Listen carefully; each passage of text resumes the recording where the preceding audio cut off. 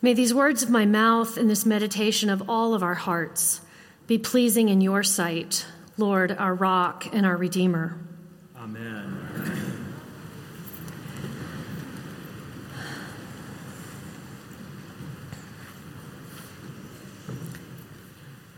I shared with you all just 2 weeks ago that Epiphany is my favorite season.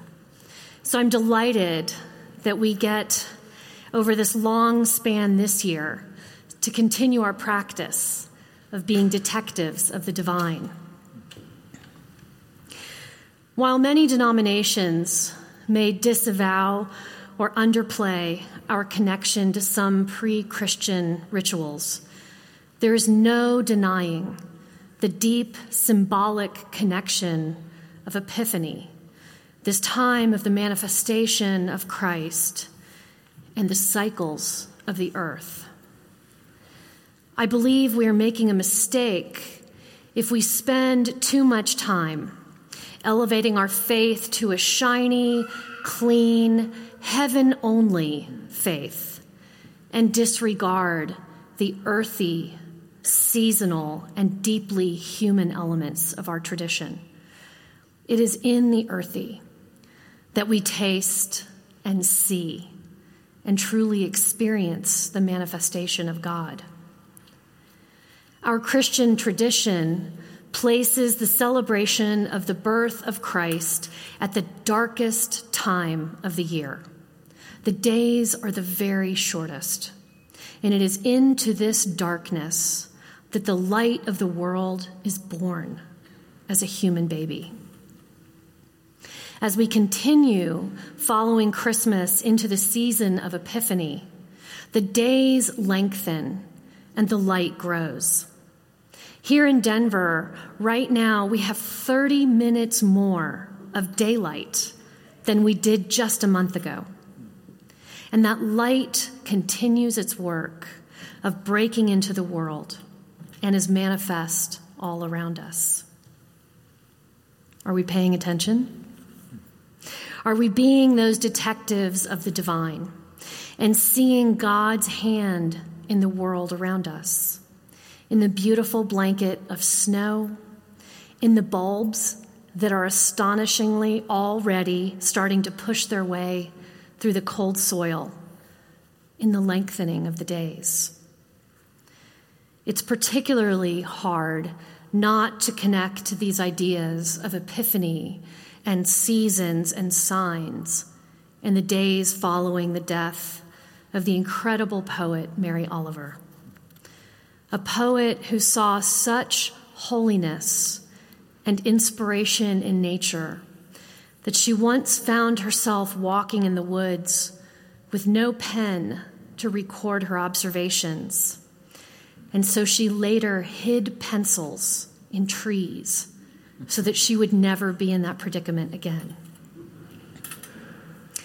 On Thursday, my social media feeds took a collective break from political hand-wringing and less inspiring events.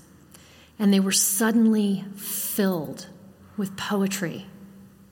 Friends far and wide shared their favorite lines from Mary Oliver and their deep sadness that one of America's greatest modern poets had passed. Tribute after beautiful tribute filled my computer screen.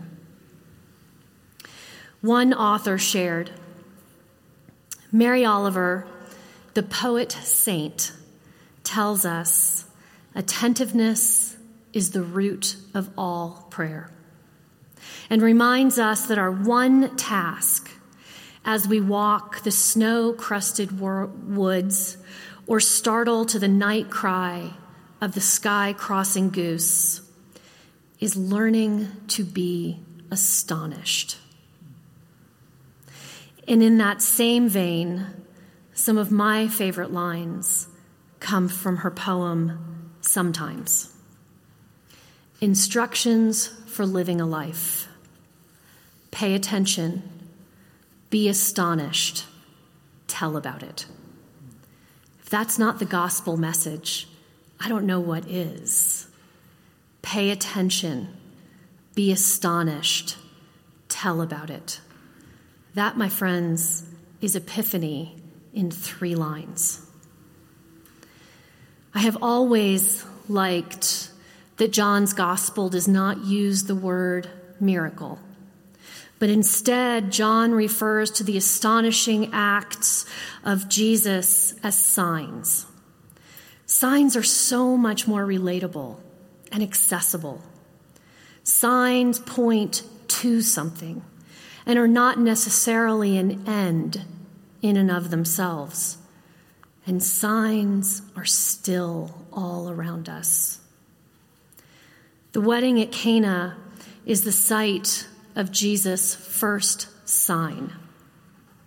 And while there is no birth narrative in the Gospel of John, here we witness Mary birth her son's public ministry. Mary comes to Jesus when the wedding party has run out of wine. And in spite of Jesus' protest that my hour has not yet come, Mary turns to the servants and says the word that lead to the fulfillment of so many astonishing signs in John. Do whatever he tells you. Now, I don't know about you all, but as a mother, I'm not sure those words have ever exited my mouth to one of my children. Because I usually think I have the answer. I know what we should do in any situation. But Mary knew differently. Do whatever he tells you. And amazing and astonishing things happen in the Gospel of John when people follow Mary's advice to do whatever he tells you. Fill the jars with water, Jesus told the servants, and there was wine. Go, Jesus will tell the official, and your son will live. And he lived. Stand up, Jesus said to the paralytic, take your mat and walk. And he walked.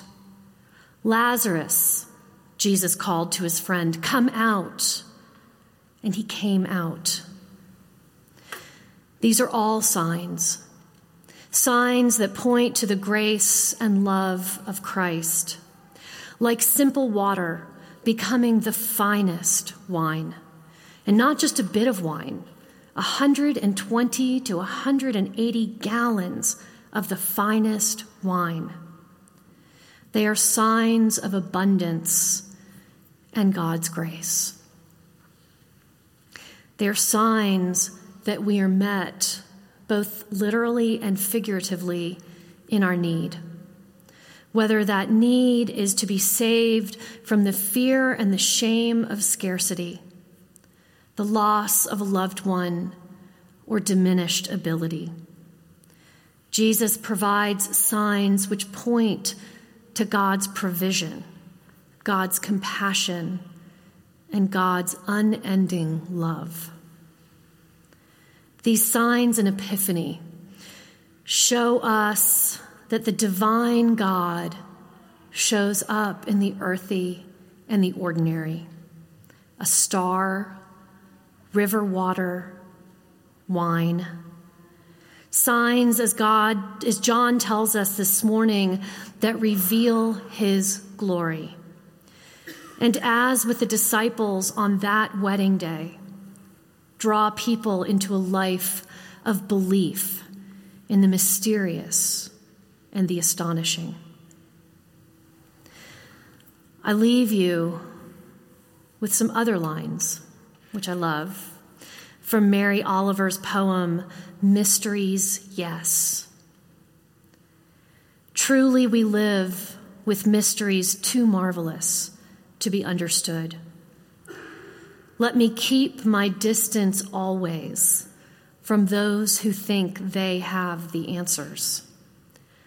Let me keep company always with those who say, look, laugh in astonishment, and bow their heads.